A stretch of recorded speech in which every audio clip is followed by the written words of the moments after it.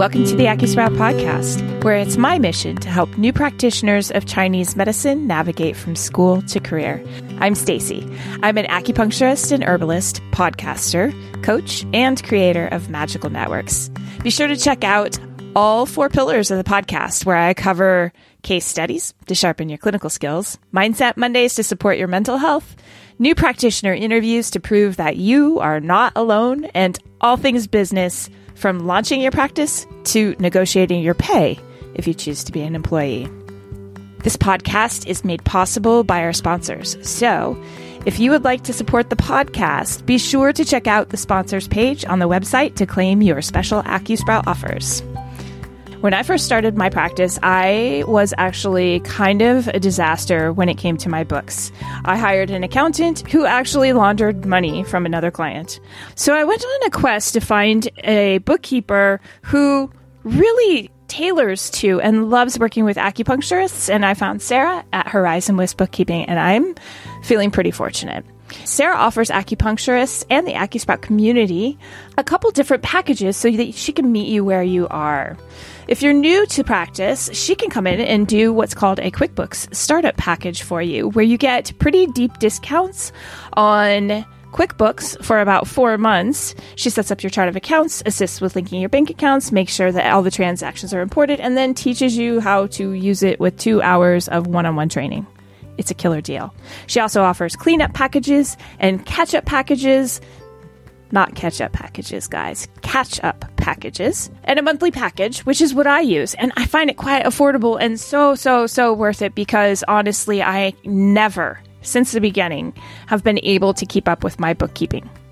You can schedule a free 15-minute consultation with Sarah to make sure that you guys are the right fit for each other. And you can do that at horizonwestbookkeeping.com/AcuSprout, or look for the link in the show notes. Today's episode is also sponsored by Jane, an all-in-one practice management software with helpful features to power your acupuncture practice. Jane offers flexible scheduling options that match the way you work. You have the option of offering one-on-one online sessions for initial consults, meeting in person, and scheduling staggered appointments to accommodate treating patients across different treatment rooms. Jane has you covered. Keep the relaxation going with a seamless checkout experience using Jane's PCI-compliant payment solution, Jane Payments. You can collect patient credit cards securely through your intake form or at the time of booking with an online booking payment policy. This can also help reduce no-shows in your practice. It's a win-win. And Jane's unlimited SMS and email reminders can be sent automatically before each appointment as an extra layer of no-show protection. To learn more about how Jane's helpful features can help you power your acupuncture practice, head to jane.app to book a one-on-one demo with a member of their team. Or if you're ready to get started, head on over to acusprout.com/Jane. And remember to use the code AcuSprout1MO at the time of sign up to get a 1-month grace period applied to your new account.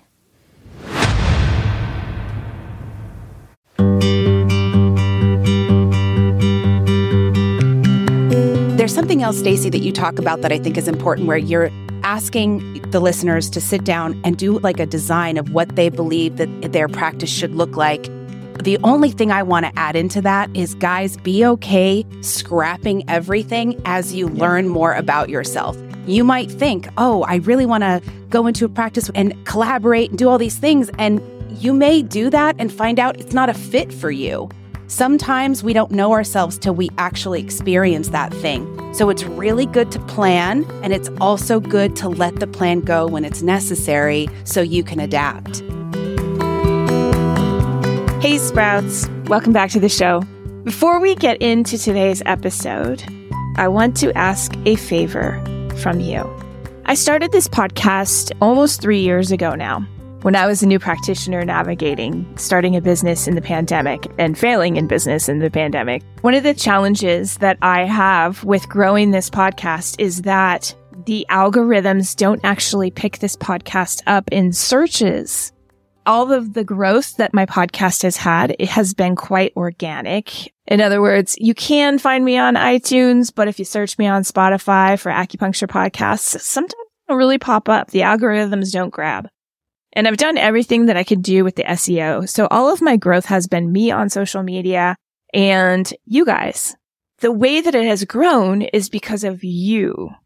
Every time you guys share it on Facebook or share it in social media, it helps the AccuSprout podcast grow. And it's because of that I'm able to keep doing it. So my ask today is, if you appreciate the AccuSprout podcast, if you appreciate any episode in particular, can you please send it to one of your colleagues who may also benefit from listening to the podcast? It would be amazing if you're a student, if you could tell your business teacher about the podcast, because I think that's where it needs to be shared, is in that class to students so that you have a resource when you get out. Okay, now, in today's episode, I'm speaking with Megan Lindsey. Megan is a not-so-new practitioner, but she did something quite miraculous straight out of the gates, and she wants to share what she learned. Megan purchased a pretty busy practice. It was a solo practice, and she contacted me and wanted to come on and share that experience with you. And you're going to love this episode because Megan is a natural podcaster.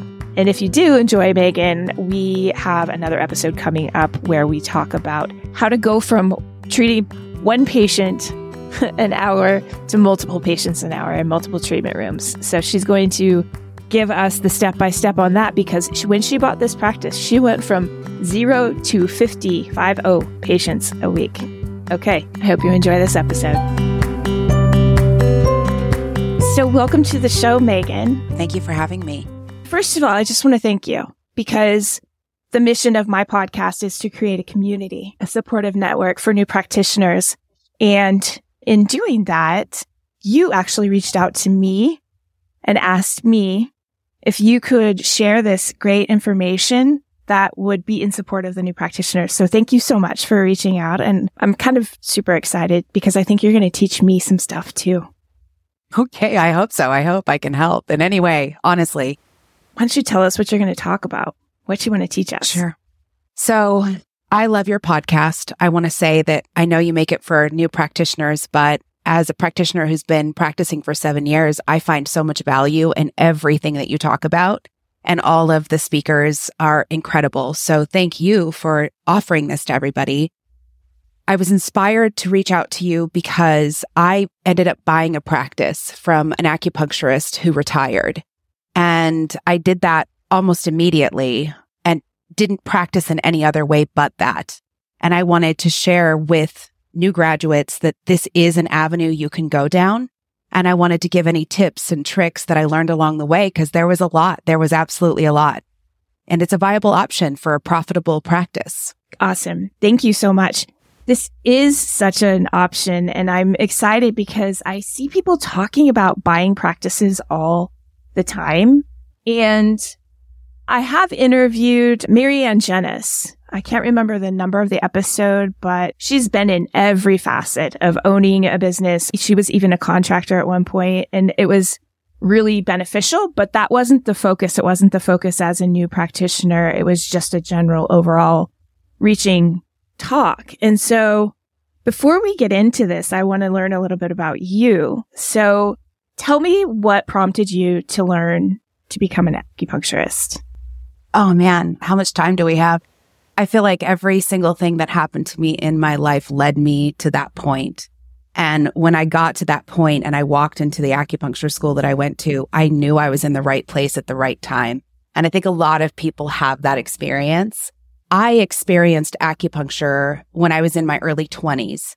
I was a manager of a movie animal ranch, and I was trying to get more money for my cleaners. We housed and kept movie animals when they were filming or when they weren't filming. So it was a very, very interesting experience.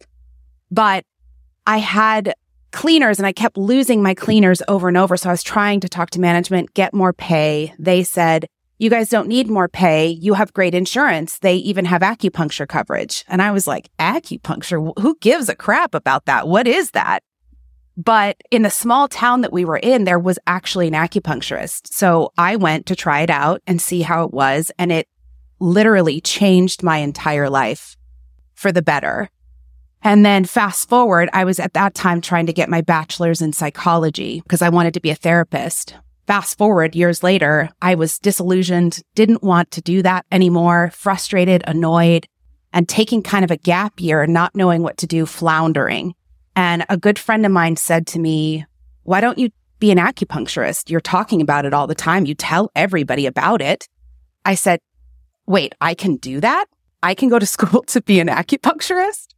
And that started the journey and had me call the school. And I'm here now. It was a very interesting experience. That's awesome. I always find it fascinating how sometimes we don't even hear ourselves until someone reflects it back to us. I process verbally often too. Sometimes I'm just like, I call a friend. I'm like, I just need to talk so that I know what's going on in my own head, because I can talk to myself all day and I still don't get it. As soon as you start telling somebody, you're like, oh, so that really was bothering me. Okay, what a great story. So you graduated in 2014, I think I was finished, and then I got licensed spring 2015. And then what led you to purchasing a practice?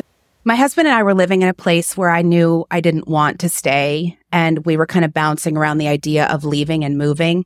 But my husband works for LA County, so we were kind of stuck and we were kind of limited at how far we could go.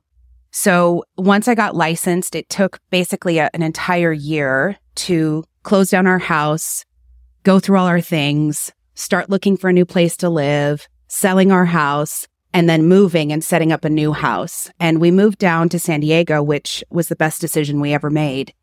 And when I got here, I was trying to start my own practice. I never thought really of working for someone else. That was just one of those things that was never in my mind, which is funny thinking back on it. So here I was trying to start my own business, hitting wall after wall after wall that I couldn't control, even going as far as stepping out of my comfort zone because I have quite a money wound, and the scarcity mindset is very there for me. It's something I've always worked on.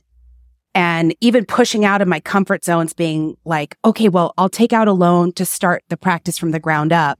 And then having the paperwork go through and then find out that the practice area that I wanted is not zoned for medical. So then I was, fist to the skies shouting, like, I'm doing everything. Why are you not helping me? What is going on? What am I doing wrong? And then a good friend of mine contacted me and said, hey, are you still looking for an acupuncture practice? And I was like, yeah, totally. And she's like, would you think about buying one? And I was like, no, I've never thought of that before. But because this information came from a friend of mine who's kind of a manifester, she's amazing, this little spark went off in my head and it was like, well, just consider it. Why not just consider it? And that's how I ended up considering it. And I contacted the woman, and I'm sure we'll talk a little bit more about that. But yeah, that's how I got there. So can you back up a little bit? And can we talk a little bit about the things that you tried? Because I love jumping forward to the success. Yeah. You know what I mean? That's always fun. But most of my listeners are going from studenthood to practice. And I think that what is not spoken about often is that those first 5 years, those first 4 years, sometimes for people it's just too.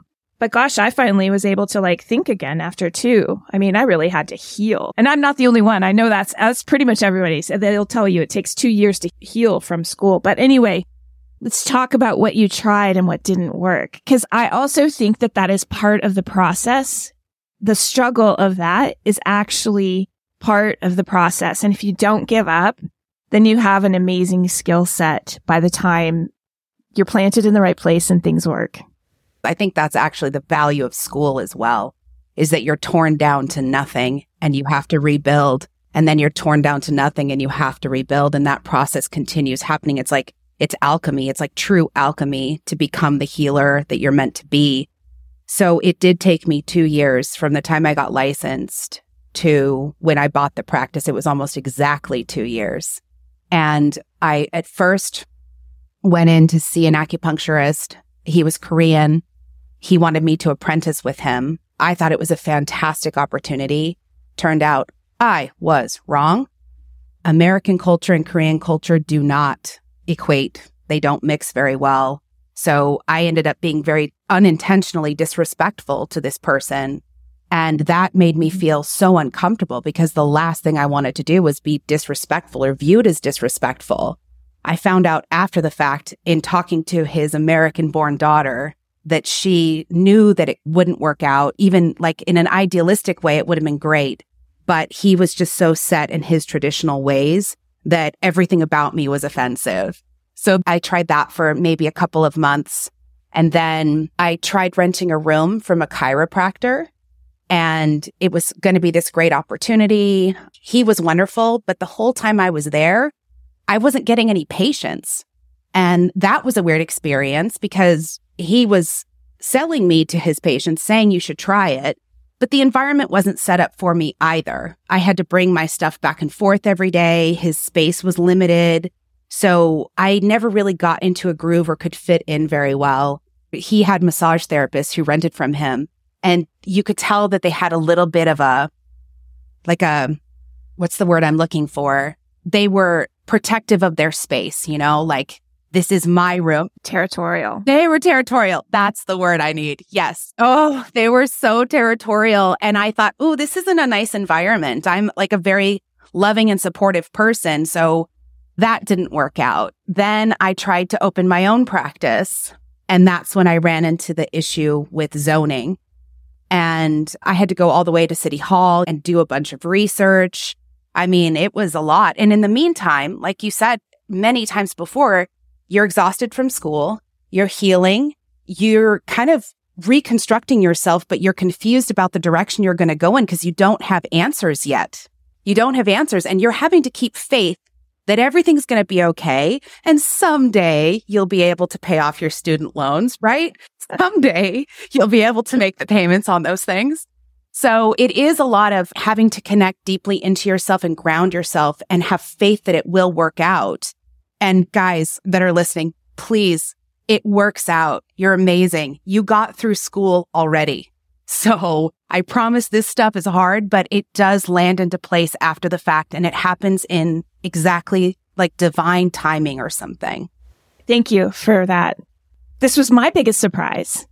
This was and I talk about this all the time. I just produced an episode, so it's out already, and it's about patient retention. And you're just ticking off the boxes right now, because the first one was the thing that you need to consider is you. Where are you? How are you? What's going on in your life? Are you surrounded by great community? Are you supported? Are you choosing a space that is good for you? You're going through every single one of them, like being in a space where you accidentally it's just a cultural mishap, nothing intended poorly by either side probably. And then 2, being surrounded by people who were toxic, and then just continuing because you're learning resilience. I say this all the time too. I love marketing and I love collaborating with people and I love networking, and my feelers get hurt all the time because I'll call somebody or try and get together with another acupuncturist and they could care less, or they don't want to collaborate, or they're too busy, or honestly, most of the time people just don't care. Like, they're busy. And then I get all hurt. And then I'm like, but wait, the key to getting through that is really no just means maybe not right now. No can mean later. My life mantra, when I first listened to your podcast, you said that. And I was like, oh, I'm listening to every single one of her podcasts. I needed to hear that so desperately at the time that I heard it. And I literally just said it to a patient yesterday. I said, maybe the answer is no or not right now. And there's something else, Stacey, that you talk about that I think is important, where you're asking the listeners to sit down and do like a design of what they believe that their practice should look like. The only thing I want to add into that is, guys, be okay scrapping everything as you learn more about yourself. You might think, oh, I really want to go into a practice and collaborate and do all these things. And you may do that and find out it's not a fit for you. Sometimes we don't know ourselves till we actually experience that thing. So it's really good to plan, and it's also good to let the plan go when it's necessary so you can adapt. We change throughout our lives. So what's good for us now may not be good for us in 5 years. We have to adapt, I think, to survive. I think that was amazingly said. And I totally agree with that. I'm like choosing it. Pick 3 things or 3 styles that you want to treat. It's really, for me, like that's more about algorithms and computer systems and websites and marketing because that's the world we live in now. And you can always change it, but you have to start somewhere. So you've got to create a little bubble with which to build around. And yes, pop the bubble, move on. I started with facial rejuvenation and I couldn't stand it. I love it. It's amazing. The clientele, they're not my people. Just not going to work for me and my happiness.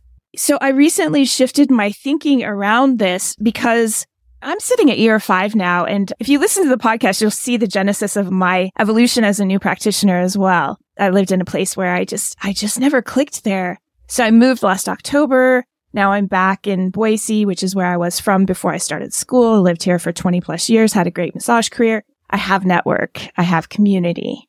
I have support. I have friends and all of these things. I built a very strong professional network when I was here the first time. So those people are like, oh my gosh, you're back and you're doing this thing. So I'm gliding, honestly. But I have this experience, like this opportunity up here to actually work for somebody else.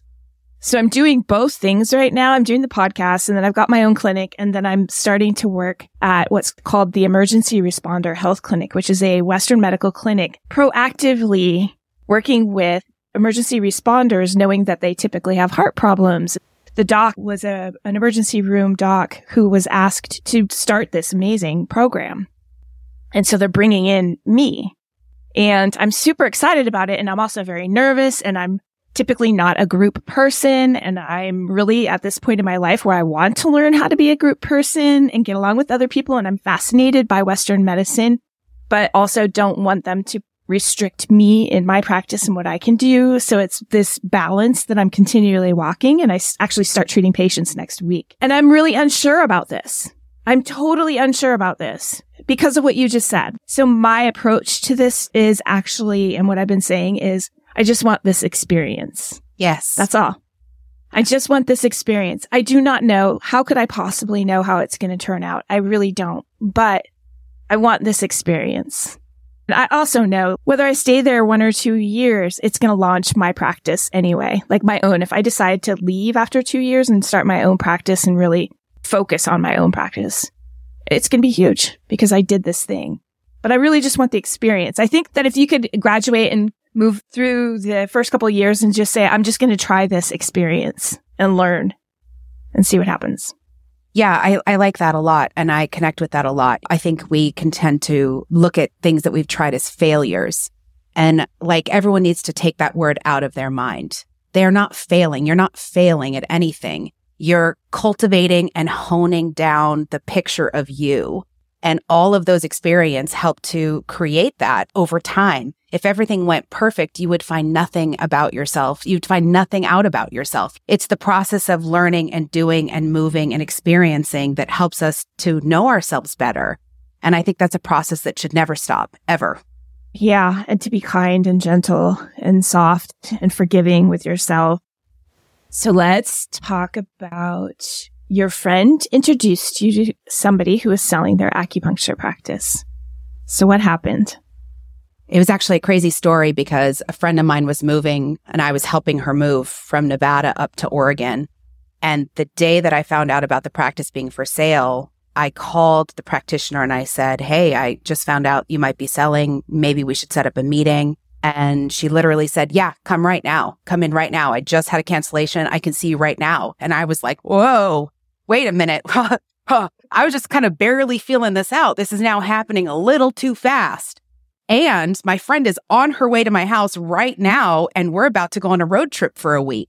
So I said, I'm about to go on a road trip. Maybe I can come back in about a week and we can meet up. And she said, no, I recommend you come now. I have other people interested. And so she put a little bit of fire under my ass. And I have to quick go on Google, look up where this practice is. It's 25 minutes from me. All right, let's do it. So I went down and I met her, and the same experience I had when I first walked into acupuncture school, I had when I walked into her practice. I knew, for better or for worse, this is where I need to be right now. So the answer was never a no or a maybe or am I making the right decision? It was a firm yes from a place so deep inside of me that there was no arguing my way out of it. So even though I'd never considered it and I didn't know fully what I was getting myself into, I knew based on my gut reaction that it would work itself out And that happened in that way. I love it when that stuff happens. It is so rare, but I guess that's why. If it happened all the time, it wouldn't be like a lightning bolt, would it? No, exactly. It'd be like your morning coffee. Exactly. We wouldn't be able to see the forest for the trees, you know? Yeah, exactly. Yeah. Do you remember what it was? I mean, do you remember what struck you? Or did she have it decorated like your living room? Like, was it all your colors and stuff? No, gosh, no. And over the years, I've changed everything, which, guys, if you're going to buy a practice, I have so many tips and tricks. And one of them is to leave it unchanged for a year to a year and a half, because the patients are already going to be going through a bunch of stress, and you don't want to run in and rip everything apart and redecorate. It needs to be a slow, gentle easing of changing things to who you are. You just want to leave everything the way it is for the patient's sake. It's not about you in that time frame. It's about them. So we can chat about that a little bit later if you want. I think to answer your question, one of my gifts that I am born with is that I do have strong gut reactions. And I've been lucky enough, even through all the crazy traumas of my life, that I still trust that part of myself and I hear it really well. I think that's something other people have to cultivate over years and learn to get in touch with their intuition. But for me, it comes very naturally. So the times where that voice was so loud, I heard it and then I didn't question it. But that might just be something that is a gift of mine that I was born with or something, because I do hear other feedback from others that it's not that easy for them. There's more questioning that goes on. Mm-hmm. So I wish I could answer it differently, but that's all I can come to. No, that's okay. Just like you said, we all have different experiences. It's very different for all of us. Where I'm sitting at right now this is the job that I wanted in 2017 when I graduated. I came back to Boise and tried to get this job and I couldn't. He wouldn't answer my emails. Then I decided to move back, and my friend's a firefighter, and he was like, "Oh, I'm going to talk to Dr. Hilvers for you, and I'm going to get you that job." There you go. Gosh, wow, amazing. Yeah, and now I'm like scared and nervous, and I have all the feelings. But back to that, I keep telling myself, no, you created this. You created this. You wanted this. Mm-hmm. You created this, and you wanted this. And you don't know where it's going to go and what's going to happen, but you created it. Even though you have all the feelings, you're just going to trust the process. Yeah. You're not going to freak out and sabotage anything. You're on the path. Just trust it. Yeah. Every single billionaire that is in existence has bankrupted multiple times. That's something that's really nice to know. They didn't walk in and just, oh, wow, everything was so magical and it went perfect and now I'm successful. No, that's not how success works. Success works by crashing and burning, picking yourself up from the ashes and starting again with the lessons that you learned. I think success can be defined as someone who never stops trying. You know, it's like failure comes when something slaps you in the face or knocks you down and then you decide not to get back up. And things are not meant to be perfect, especially for new practitioners. It's an incredible learning time. You're decompressing what happened to you in school, reorganizing everything on a soul level, on a mental level, on an emotional, physical, every single level of your being is reorganizing itself. And will continue to do so for many years after school. I had a teacher in school say to me once, "You are going to want nothing to do with Chinese medicine when you're done with school. Leave those books on the shelf. At about year 5, you're going to want to pick those books back up and revisit the medicine with the same passion you had when you first started school." And I thought at the time, no way, I will always love this. No, he was absolutely correct. I wanted nothing to do with the medicine. It was almost like this thing that causes you so much trauma. You almost have an aversion to it. And then you kind of settle in and you realize, oh, no, this is where my passion is. This is what I love. But you don't have the mental capacity to do that immediately after school. And you're so distracted with so many other things and learning things that you weren't taught, that you don't know anything about. Talk about business, marketing, technology. And technology is changing so quickly that you learn one thing and it was challenging to learn. And now you have to do something else. And when you're an intuitive person and a healer by nature, having to force yourself into these pockets of existence, oh, now I have to learn about business and technology. That's not who we are, but we still have to do it. Yeah, it's amazing. I just want all the listeners to know, don't view your setbacks as failures. They're not failures at all. No, it's just part of the path. It's truly just part of the path. Yeah. All right. So let's keep going. Tell us what's next. Oh, man. Okay. So I swear this could be like a 3-hour podcast if I keep doing it this way. Once I made the decision to purchase the practice, things moved very quickly. I want to preface this because I'm going to be telling the story from my perspective. And I want listeners to understand that regardless of what I say about the practitioner who I bought the practice from, I deeply love and respect them for creating the thing that they created that I then got the honor to take over. But we had a lot of hiccups. And the way that it was done, the way that the transition was handled was not appropriate. And it made my life a little harder. Did I survive it? Yes. Was it still an absolutely worthwhile decision? Yes. Was the money there? Yes. The money was there big time. So that is what I do want to encourage people and say this is such a good option. And people don't have to suffer in the same way that I did if they have the information to ask for what they want, have their needs met as well, and have it be cohesive. So I was so blindsided by the whole situation. When I decided to purchase the practice, the practitioner was burnt out. They wanted to go. They wanted to be gone. So start to finish, it took 2 weeks. 2 weeks, and they were gone. And in that time frame, they also decided to sell their house. So I'm having to deal with this practitioner who is completely sleep deprived, giving me no time and attention, brushing me off when I ask questions, acting like, oh, no, you'll figure that out. You'll figure that out. Because they just didn't have the mental capacity to be there with me. I wasn't asking them to mentor me or do any of that stuff, but they couldn't even be present in a small way. And part of that is because they set up their life to where all it was going to lead to was burnout. So some of the pieces of advice that I got from the acupuncturist, I immediately rejected. Even though this person has been a successful business owner, I rejected them immediately because I thought, no, I will not be working 6 and 7 days a week. That's not setting up healthy boundaries. And even me not owning a business yet, I know that that's not healthy. This is why you're rushing out the door, because you burnt out. You want nothing to do with your patients anymore. So there was lots of things that occurred in that time frame that, looking back, it tested me, Stacey. I was tested on every single level, and I wish that things could have been different. But had they been different, I wouldn't have ended up where I am now, and I'm kind of happy where I am now. I have confronted these things, and it was nice to be confronted, so I know what to do better if I choose to sell my practice, or I can help other acupuncturists if they want to buy a practice. So there was a lot of nuance that went on. And I'm sorry if I'm talking on and on. It's just there's so much of the story that happened that I want to be able to share pieces. So interrupt me at any point. No, you're good. I'm completely content. You're here to talk. I want to hear the whole story, and I want all the details and the wisdom. But it sounds like what she did was, and this was a gift in hindsight, which showed you exactly who and what you did not want to be and how you did not want to be. Interestingly enough, in a newer situation, you weren't floundering because you didn't know who you were. You knew exactly who you didn't want to be. That's exactly correct. That's exactly correct. And when I talk about this, I'm not meaning it in a disrespectful way. At some point, there's going to be someone who listens to this who knows the acupuncturist that I'm talking about. So I don't want to be throwing anybody under the bus. She had never sold a practice either. So to be fair, she was going through this major life transition, and I was going through a major life transition, and we came together and collided.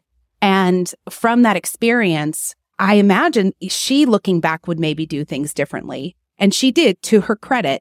She didn't just accept the first offer. She really did care to put a practitioner in her office with her patients that she felt would connect with them in the way that she connects with them.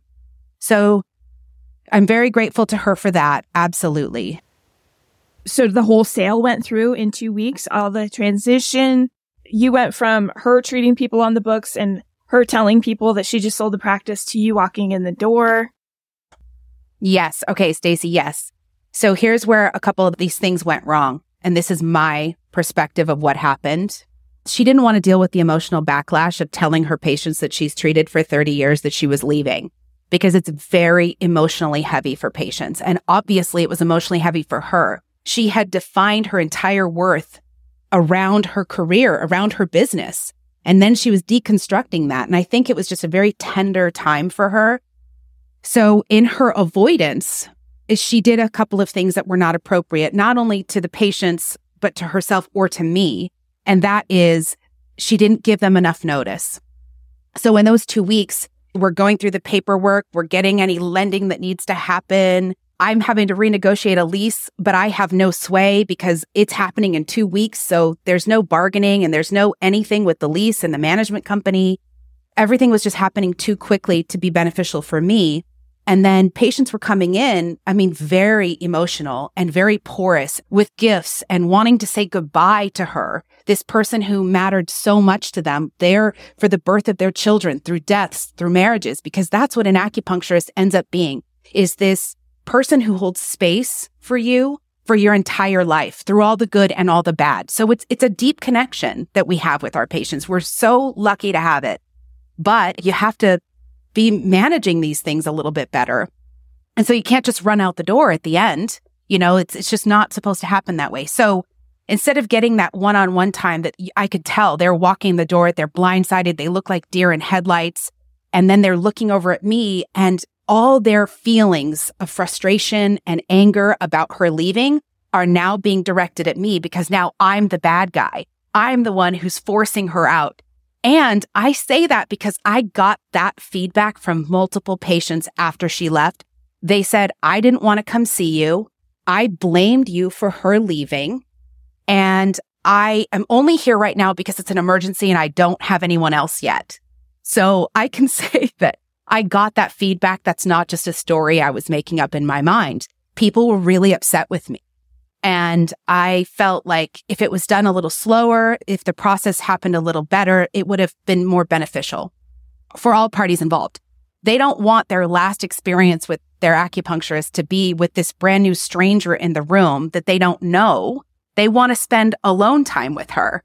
And because it happened so fast, they didn't get any alone time with her. So that was one of the hiccups that we hit, definitely. But one of the challenges with selling a practice, I'm going to devil's advocate, and you already know what I'm going to say because you've thought about this for so long, I'm sure. When you're selling a practice, you can't really tell your patients that you're leaving because you don't know how long it's going to take. You can create a longer transition once it's sold, right? I agree with that. But you can't tell people when it's up for sale because they'll start shopping around and finding somebody else. I did this with my massage practice, so I know this happens. I thought I was going to acupuncture school and I interviewed at AOMA. I interviewed in Austin and I started telling my people that I was leaving and they left. They went and found another massage therapist and I got accepted to AOMA, but I didn't want to go. And so I started interviewing with other schools, but I lost a lot of people because I had talked about it. No matter what, patients will feel abandoned. They'll feel like you're leaving them. And we do have a legal obligation. That's actually where I thought you were going to go with it, is that we actually have a legal obligation to not abandon our patient and to give them enough notice. Yes. So we can't rush out the door and leave them. But no. I do understand what you're saying. I think that it depends on the practitioner as well. So the practitioner I purchased from, she had lifelong patients. If she told them, they would go through their emotional ups and downs, but they never would have left her. They would have stayed with her till the very bitter end. There's always going to be a percentage of patients that are not bonded and they will leave. And there's going to be a percentage of patients that will stay regardless. It doesn't matter. You do have to weigh it out. Like, what kind of practitioner are you? And if you're in a more like work comp clinic and it's very like in and out and it's not super bonded and you spend 15 minutes with an acupuncturist and they can be interchangeable, then I don't think it would matter. But if you have a practice like she had where there was that intimate connection between her and her patients, I think it almost caused a bit of trauma when she decided to leave. Yeah, it's kind of sad. It is pretty sad. Damned if you do, damned if you don't. You know what I mean? I think the sweet spot is if you're going to sell your practice, then post that you're going to sell, try to sell your practice. Don't tell your patients, but have this transition period where you do tell your patients they do get to come in and you transition over a month or two so that they can say goodbye, so that you can have closure, so that the new person coming in can be highlighted. Just meeting them. Yes, exactly. Meet them. Oh my gosh, you triggered a memory for me, actually. A lot of my patients that did stay, the ones that I retained, gave me the feedback that they knew something was up with her, for probably about a year before she left. Because patients are very intuitive too. They know you, as well as you know them, they know you. So I had so many patients say, oh, I knew this was coming. I could feel her disconnect after she went on this particular vacation. So a lot of them already knew something was rumbling around. It didn't come as a shock to them. And there was a lot of them that were very supportive because they knew that she wasn't getting to live a life that she wanted to live because she was at work all the time. So a lot of them were very supportive. Good for you. You worked 30 years. That's a lot. That is a lot. That's a lot of energy. Yeah. Okay. So a rough handoff. What next? You did really well financially the first year. We talked about that when you were telling me how this all went. Yeah, let's talk about money.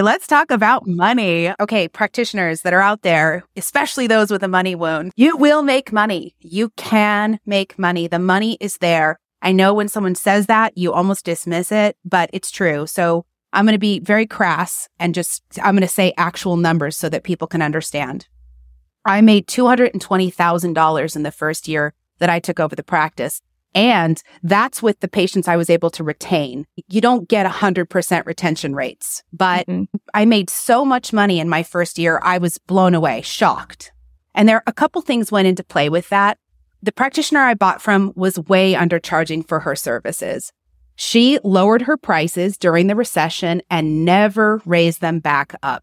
So I also was undercharging for my services. But the acupuncturist did all her own insurance billing, and she just hated the back and forth with the insurance companies. So she was also billing for the bare minimum. She wouldn't even bill for what she was doing. She would bill for one unit, one insertion of acupuncture, and that was it. Even though she did heat lamp and she did Tuina and she did cold laser and she did all these things, she was not billing for those things. I'm still just barely getting a good handle on it, and I finally do it all myself. But for many years, I had an insurance billing company help me, and they were able to bill, and I made more money than the previous acupuncturist just because she was undervaluing herself and undercharging and underbilling insurance. So those little things that I was able to implement were great. And now, fast forward 5 years, I finally raised my rates up to where they should be, somewhere more along market standard. And that was a little bit of pulling teeth. So guys, if you're going to buy a practice, try to find and make sure that the acupuncturist who is selling the practice has rates similar to what you believe that your rates should be. And if they aren't there, have that acupuncturist raise their rates first before that falls, because that's going to irritate patients too. So many things are changing, and they're going to be thinking to themselves, my acupuncturist who did this for 30 years charged X amount, and who are you to charge this? Patients sometimes don't consider inflation, and they don't consider all that stuff. And I looked around, and I always look around at practices for sale because I think it's fascinating. And sometimes I think, oh, I'll buy another practice from a retiring acupuncturist. And so I get to see what the rates are and what people charge. There's definitely a lot of room there for things to be a little smoother than they were for me. But yeah, the money was there. I made the money. And I think that's just a fantastic thing. My goal, and I shot very low, was I want to be able to pay my student loan payments in full and keep my business afloat. That's all. That's all I'm asking. That's all I want. And in the first year of buying the practice, I did that. I made that. And then some. And then because of that, I was able to be like, okay, well, now I want to make a profit. You know what I mean? It's just crazy, the process that goes on in the mind. But the money was there, and it really shocked me because all through school, you're just living on a prayer. And then eventually things fall into place, and it is possible. Okay. So tell me, 200, what did you say? $220,000. Yeah. That's gross. Yeah. Right? So it's not take home. You're in San Diego, so your overhead's a bit high. Yes. And the overhead here has actually just gotten ridiculous. I would say since COVID, honestly, the inflation has just gone up and up and up in a crazy way. But where my business is, my rent for my space is not necessarily too much. One of the benefits of buying a practice from someone who's been in a space for a long time is that you can keep the same lease rate if you're buying that practice. Whereas depending on the market, that may be very beneficial for you. And it was beneficial for me because if they got in a new tenant, a brand new tenant, they could have charged so much more. Yeah, absolutely. And then also, how many rooms were you running that first year? 3. So I have 3 rooms. My pace is 2 patients per hour, but sometimes I'll have a patient instead of 2, or there's some hours where you have none. So it breaks up differently than that. But at my ideal pace that I move at is 2 patients an hour. I'm going to ask you a personal financial goal because I've really been thinking about this because I'm going to work for somebody else. So obviously I'm working on a percentage and I'm like, oh, this is tough because I'm a solo practitioner. I like my money, So I'm like, well, I'll set a financial goal. And I sort of have this financial goal of making at least $100 to $150 an hour. That's my own personal goal. That's working with them. And that's going to take a bit to get there because I'm also building there. Do you do this? Do you have a number in your head of what you want to average per hour? I think about this every once in a while. Listening to your podcast, I rethought about this and then I raised my rates as I should have. Listen to Stacy, you guys. Listen to Stacy. She tells the truth. Are we talking like a real ideal? Are we talking a fantasy ideal or like practical ideal? Like there's other ways to make money other than just treating patients, right? We're just specifically talking about treating patients. So what's your treatment number? And my treatment number there, so that's not in my private practice. My treatment number there is $100 to $150 an hour. And that's with everybody. I don't have to bill insurance. I don't have to do anything.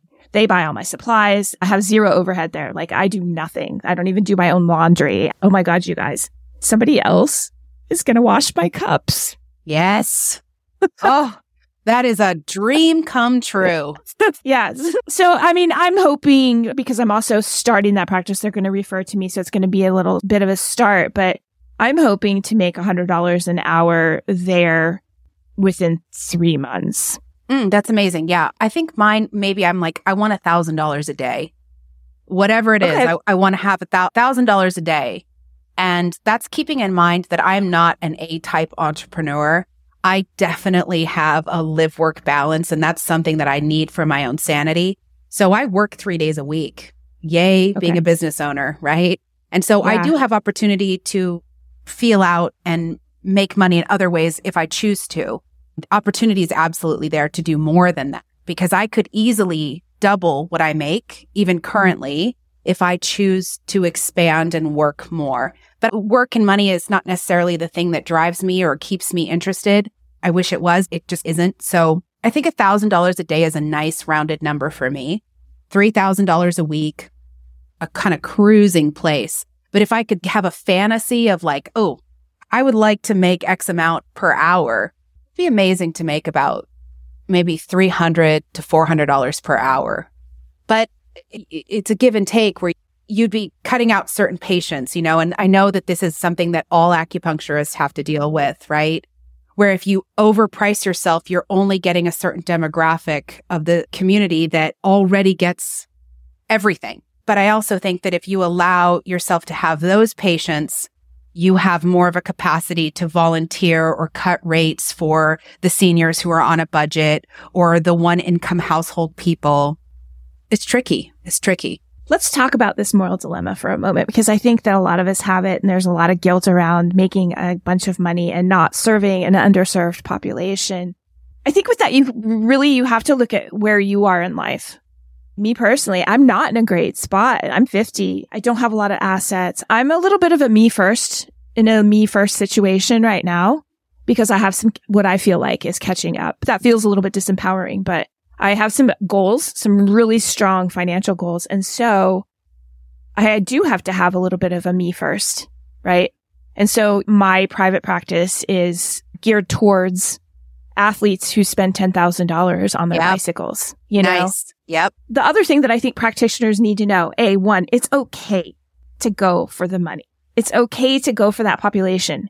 If you want to give to the community, if you want to give something like that, making that amount of money, like you just said, Megan, it allows you the opportunity to give in other ways. Yes. Right. You can work 1 day a week at a free clinic. I also really want to point out here to practitioners, acupuncture isn't something that you have to give away. You can have a high volume, high income practice and you can go do your philanthropy in other ways. You could take that big chunk of money and create scholarships for free clinics. Like, you can do so many things. You don't actually have to expend your doctor energy life force towards everything, right? Yeah. It doesn't make you a bad person. Yes, exactly. Exactly.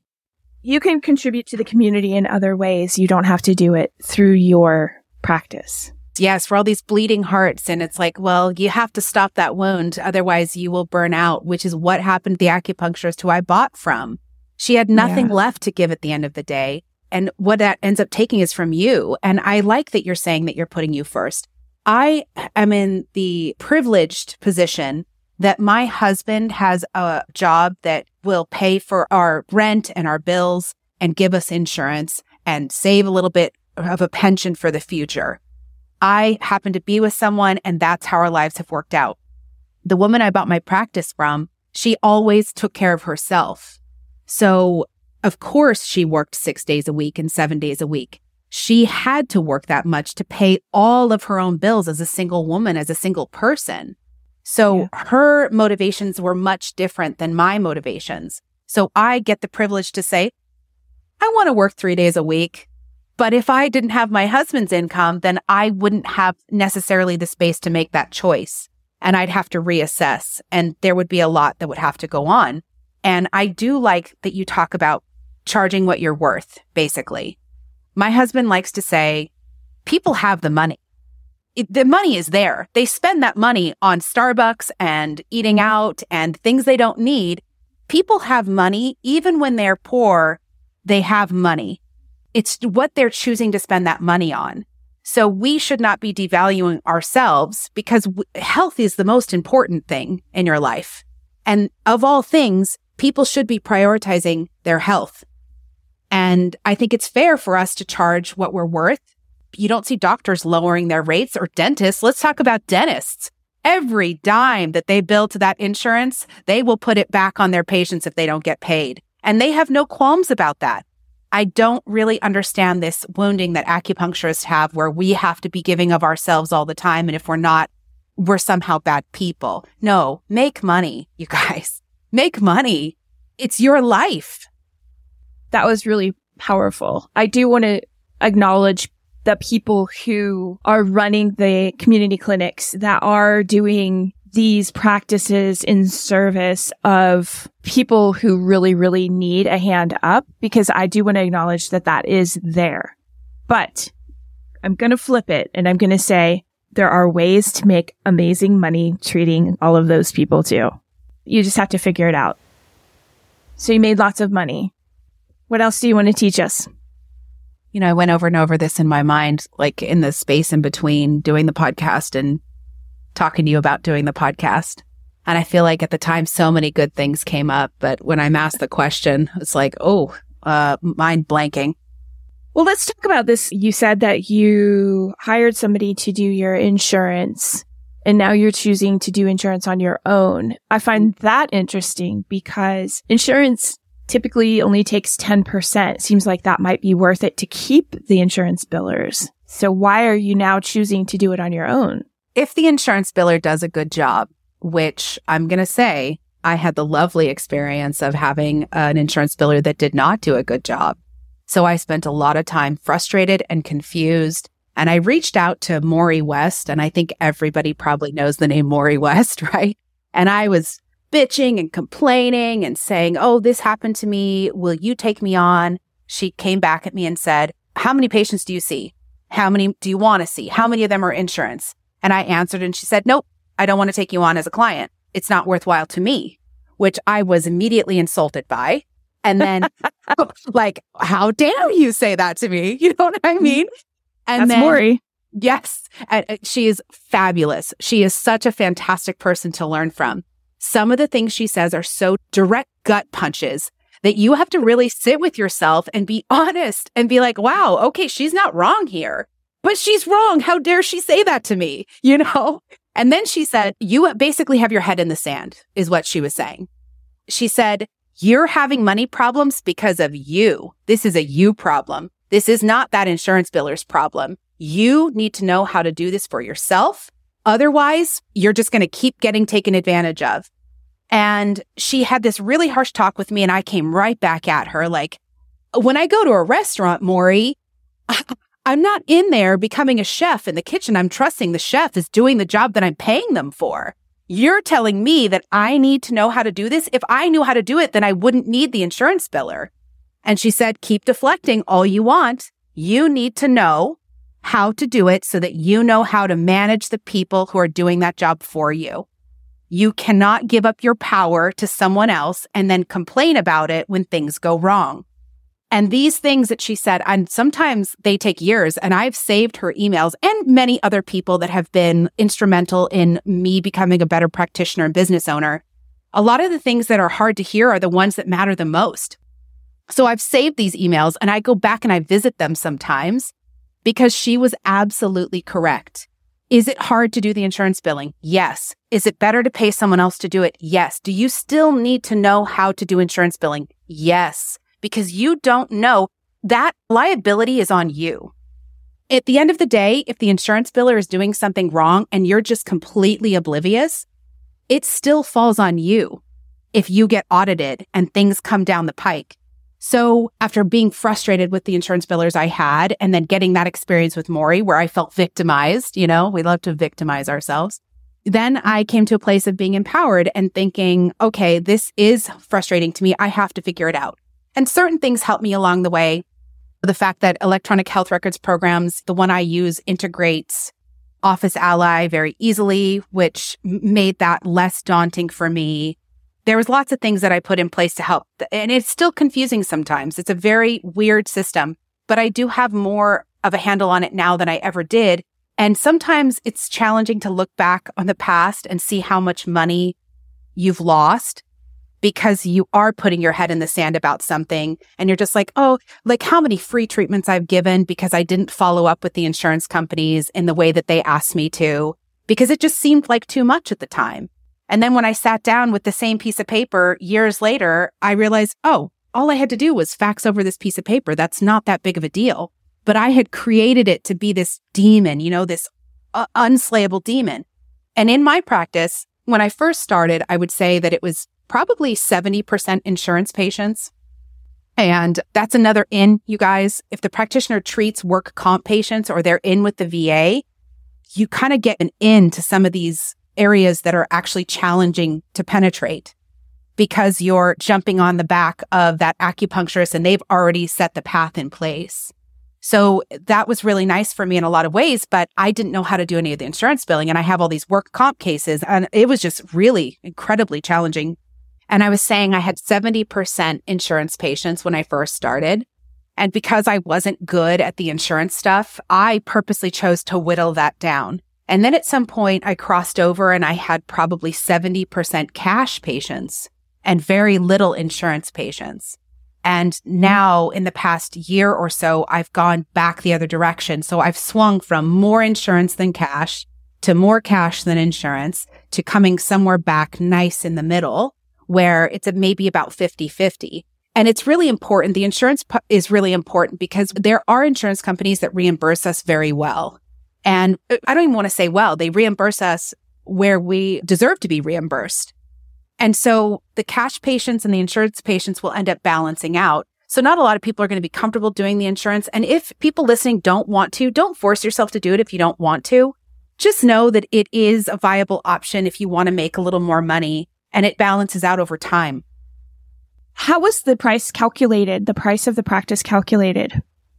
Oh man, I want to make a plug for somebody, and I don't know if that's appropriate to do, but I looked into buying another practice a couple of years ago. So every once in a while, I'll get a little bored or need a little stimulation, and it's either change the practice I have now, or, sometimes I dream outside of that and be like, oh, maybe I'll buy another practice and I'll be there a little bit and then hire acupuncturists. You fantasize, and you should. Everyone should fantasize about ways that they can change or grow their practice.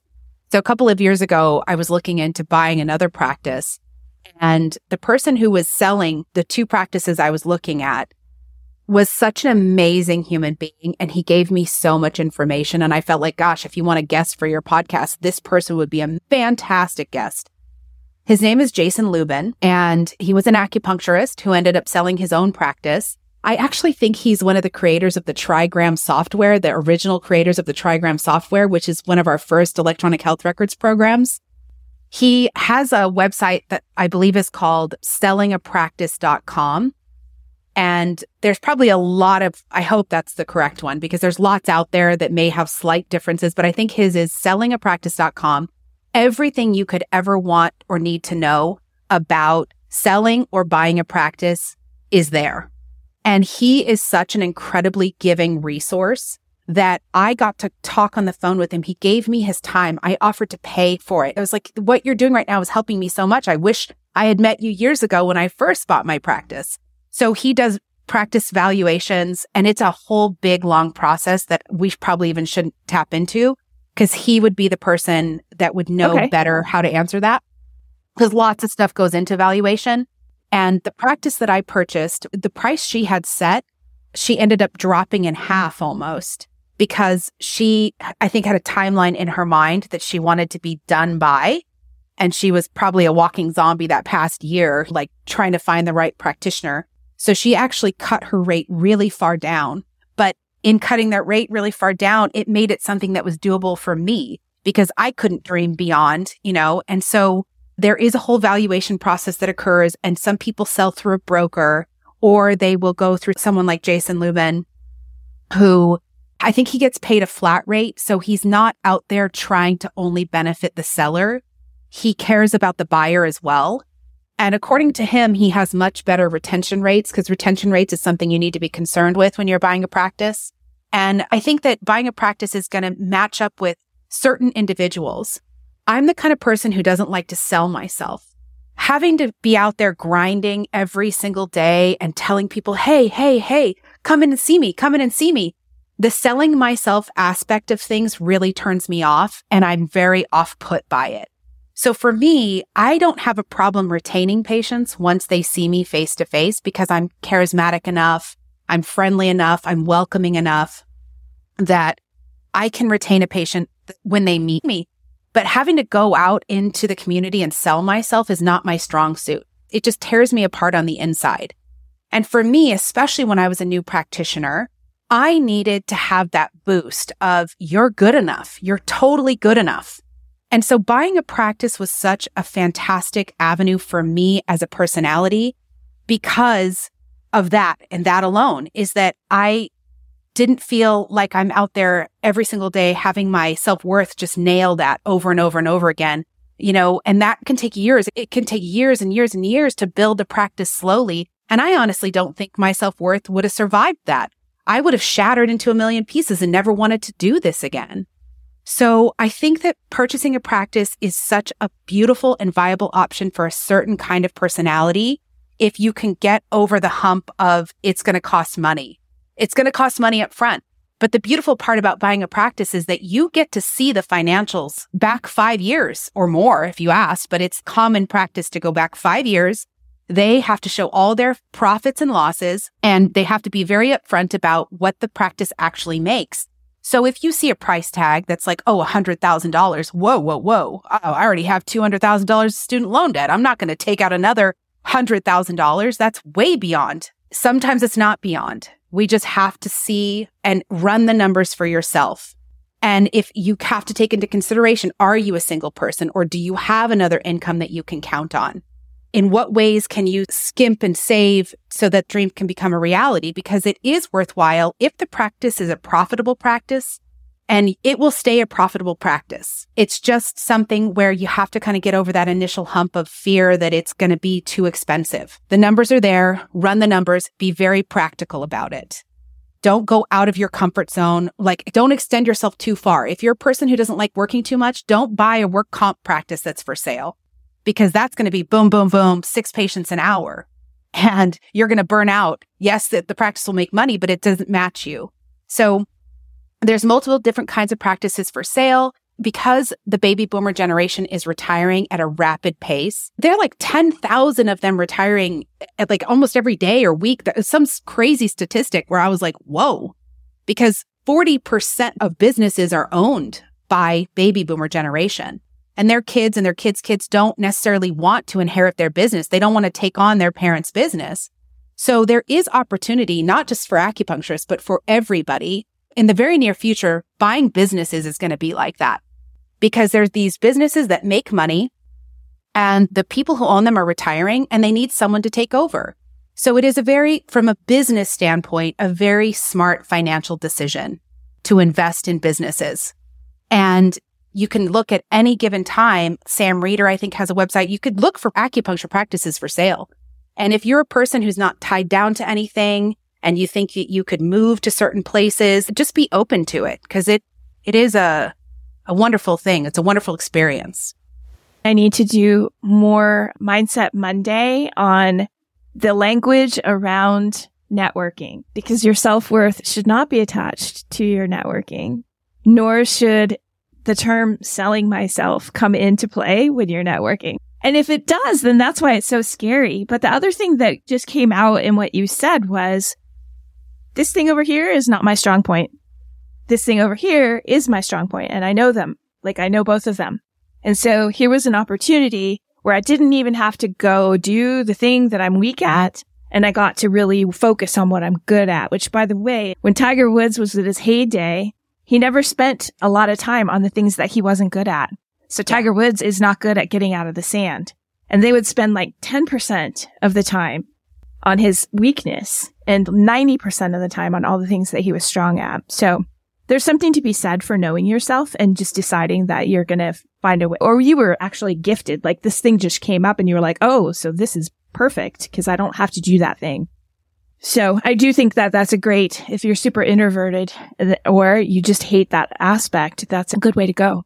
I was even thinking about introverts too. Would it be worthwhile for them to buy a practice? And I thought, yes, they should look for a practice that has friendly, affable front desk staff already working there so that they can be the practitioner and the front desk staff will stay. That would be an ideal situation. So people should go into themselves and define exactly what their strong suits are and what they don't like to do. And what you just mentioned, that was amazing because that's how the difference between private schools and public schools, like Waldorf, for instance. Okay. If you're not good at math, they don't force you to be good at math. They take a child's natural talents and they encourage the natural talents. They don't then say, you're not good at math, spend all your time doing math. And public schools are set up that way where if you're not good at something, they hammer it into you that you need to be better at it. And you never get better at it. You might be able to get better, but then the thing you were really good at doesn't get cultivated either. Even with buying a practice, there's so many different practices for sale and so many different setups available. It could fit almost any personality type as long as you know yourself. And then it can help you narrow down which practices are even worth buying or not. You're an introvert and this practice does not come with a front desk staff, then maybe don't consider that because what you need to fill in the gap for you is going to be a super friendly office manager who knows everybody by name and makes them feel warm and fuzzy when they walk in and out of the office. And then you get to be a clinician and do the technical aspect if that's your strong suit. So I think it can be manipulated, and I don't like that word, but kind of molded. Let's use the word molded to whatever you need it to be. There's all different people retiring, all different practices available, big ones, small ones, everything. And so do you have a resource where someone might be able to find practices? What are your suggestions if you're going to go look for a practice that's for sale? Yeah, the two that I know of off the top of my head are Sam Reeder. He was the broker for the woman who I bought my practice from. Mm-hmm. On his website, I'm not exactly sure what that website is, but look up Sam Reeder, acupuncture practices for sale in Google. It'll pop up. He lists out practices for sale. And then Jason Lubin's site, which I believe is sellingapractice.com, he lists out practices for sale. So that's a good starting point. And it's by area, it's by state, so you don't have to be like, oh, I love this. Oh, wait, it's in Florida. You can actually go and look by state. Cool. Okay. The biggest takeaway, the thing that you're so grateful that you did this, that you made this move about, what's the thing that you're most grateful for? Oh, that's such a beautiful question. I'm going to sit with it for just 1 minute. Okay. I think the thing I'm most grateful for in the process of purchasing a practice is that I got to use my skills and be useful right away instead of having to wait 5 years. And it's because I've had to do a lot of healing work over my lifetime. And there were some areas that I was still and still am very tender and will always be tender about for the rest of my life. I don't think I would have been able to handle repeated rejection or doors slamming in my face. I think knowing myself like I know myself, I would have become very defeated and I would have felt like, wow, you really made a wrong decision. And because the decision to go to acupuncture school was a gut decision, that inner voice that tells us the true truth of what we should be doing, it would have made me question that deep knowing in myself, and that would have really torn me down over time. I think that's one of the worst things that can ever happen to us, is to question that deep knowing in ourselves. So for me, because I have money pressure, because I have trauma pressure, I have all these pressures on me, buying a practice, I'm so grateful that I got to be useful and find my worth through doing quickly, right away. Had to jump feet first, 50 patients a week, boom, boom, boom. So I didn't get to wallow in that negative space for too long. And I needed that momentum on every level, personally, because we're not separate from our skills. We're still human beings at the end of the day. And we still have weaknesses and we still have hurts and we still have these things that we have to work on regardless of what we're doing. And I think it helped me to heal some of those deeper wounds that I have. I'll leave it at that. Yeah, that's my answer. Thank you for that. That was heartfelt. Tell me the dark side. What was the biggest piece of the dark side? Was it the transition? The biggest piece of the dark side was the transition. It's going to be hard. Regardless of how practitioners start practicing, it's going to be hard. And I love that quote, choose your hard. Choose your hard. You survived acupuncture school. You got licensed. You went through your board exam. This is not going to make or break you. You will survive it. And sometimes when you're forced to do something that you think, oh my gosh, I won't be able to do this, you will get through it because there's no other option. I have to go to work. I have to treat these patients. It's like the learning curve. It's just accelerated when you buy someone else's practice. And if the transition is really, really supportive, it doesn't even have to be as hard as it was for me. But the dark side is that you're going to be having to spin about 12 plates. And you're going to be spinning those 12 plates in the air. And some of them are going to drop. And some of them are going to crash. And while those plates are dropping, you're still going to have to spin. So you'll be surprised at the strength that you have to get through challenging times. And you also will be able to pick up those plates and patch them up and do it again. Being a business owner, we wear 12 hats. That's just what we do. And if you convince yourself that you need to be, this is something you say a lot, Stacey, and I appreciate it because I think a lot of us are perfectionists and we're so hard on ourselves and we're like, oh, I need to be perfect at this. No, you don't. You just need to be you. That's where the patients can relate to. Be yourself as much as you can. Don't expect to be perfect. If you messed up the billing, acknowledge that you messed up the billing and apologize to your patient or apologize to the person that needs to be apologized to and let them know, I'm new at this. I'm learning. We don't have to put on a face and act like we know everything. And I think the dark side of buying a practice from someone is that you're going to be very overwhelmed. You're going to be overwhelmed regardless of which path you choose to practice. Everything is going to be a steep learning curve.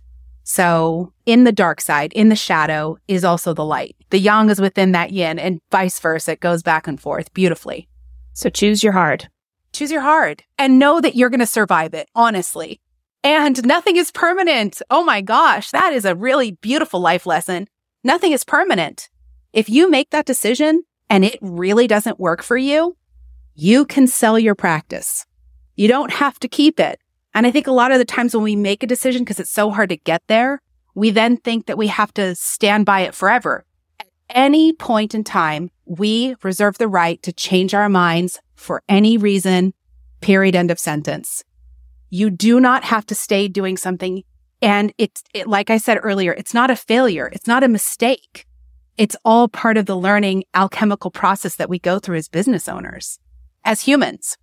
What do you have in your toolbox for your own self? Because I heard just a minute ago that there has been trauma. I think so many of us are, wounded healers. And so you've had some extreme difficult challenges. You went from nothing to 50 patients a week.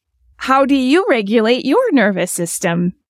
Such a beautiful question. I was like getting ready to nervous giggle while you're asking that question because I still think I'm not great at this part. I always need to practice this. Just right off the top of my head, instinctively, I want to say, surround yourself with people who support you. And I guess I'll flip that around and say, I try to surround myself with people who support me. That is not always easy. It has not always been easy. And so I have to allow people who are not supportive to leave my life. And that's deeply painful, but the best thing I can do for me. I'm lucky to have a very loving and supporting partner. And I need a support system to help regulate my nervous system. I need him to massage my forearm while I fall asleep. My needs are very simple. Like, give me my hot water bottle. Really odd little things like that. Just for me, finding pleasure in life is what helps to regulate my nervous system and to be the best self-care possible. And pleasure comes in so many forms. Yes, it can be sex, but it's also taste, it's smell, it's colors, it's sounds, little tiny pleasures. Watching something that makes me laugh when life gets really, really heavy. I mentioned a hot water bottle, but guys, if you don't know what a hot water bottle is or use a hot water bottle, please do yourself a favor. Go on Amazon, buy a hot water bottle, put it on your belly when you're laying in bed at night. It is so incredibly soothing to the nervous system. You could put it on your feet, but I like it on my belly. And it's really good for patients too. So it's something that is a tip for yourself, but you can also share it with patients. Because we need warmth and we need comfort at the end of the day. And I try to find things that support that in any way I can. That's the best answer that I've heard so far. I like the idea of finding pleasures. Find pleasures. I was like, oh, she's going to give psychology major. She's going to give like 6 somatic exercises eye exercises to calm your... No, I don't have time for that. I have time for none of that. I think most of us could say, like, do we practice what we preach? A little bit, but I could definitely be better about it. Nature is another big one. I will say I love to hike and I go backpacking. Spending time in nature is a big one, but it's the pleasures of being in nature that come together to be soothing to the nervous system. It reminds you that this dangerous, unhappy, scary world is also not so scary. You know, it's also wonderful. It's beautiful and it's perfect as it is. Is there anything else that you want to touch on before we close this out? I think we covered just about everything and probably could keep going, but we should probably stop. No, Stacey, thank you so much. This is my first experience with podcasts, and I hope I came across in a way that honors you and the listeners and myself. That's a big one. I just want to say one more time, you guys got this. You're going to do it. And you're going to be so incredibly proud of yourself in a couple of years. Don't pressure yourself too much. Just breathe into that faith that you're going to do incredible. And trust it. Trust it. Yeah. Thank you so much. Thank you for reaching out. Thank you for wanting to be a part of the AcuSprout community. Thank you for showing up and sharing the things that you have learned and being rather candid about all of them, honestly. That's what I'm doing this for. That just filled my cup, and I just wanted to say thank you. Oh, I'm so glad. Thank you, Stacey. Thank you. Okay, till next time. Till next time. That's it. That's the end of the show. Thanks for tuning in. I really appreciate you guys. And if you appreciate this podcast, it would be amazing if you could head on over to Apple Podcasts and leave a great review. And if you don't like what I'm doing, then that's okay. No worries. Just skip it.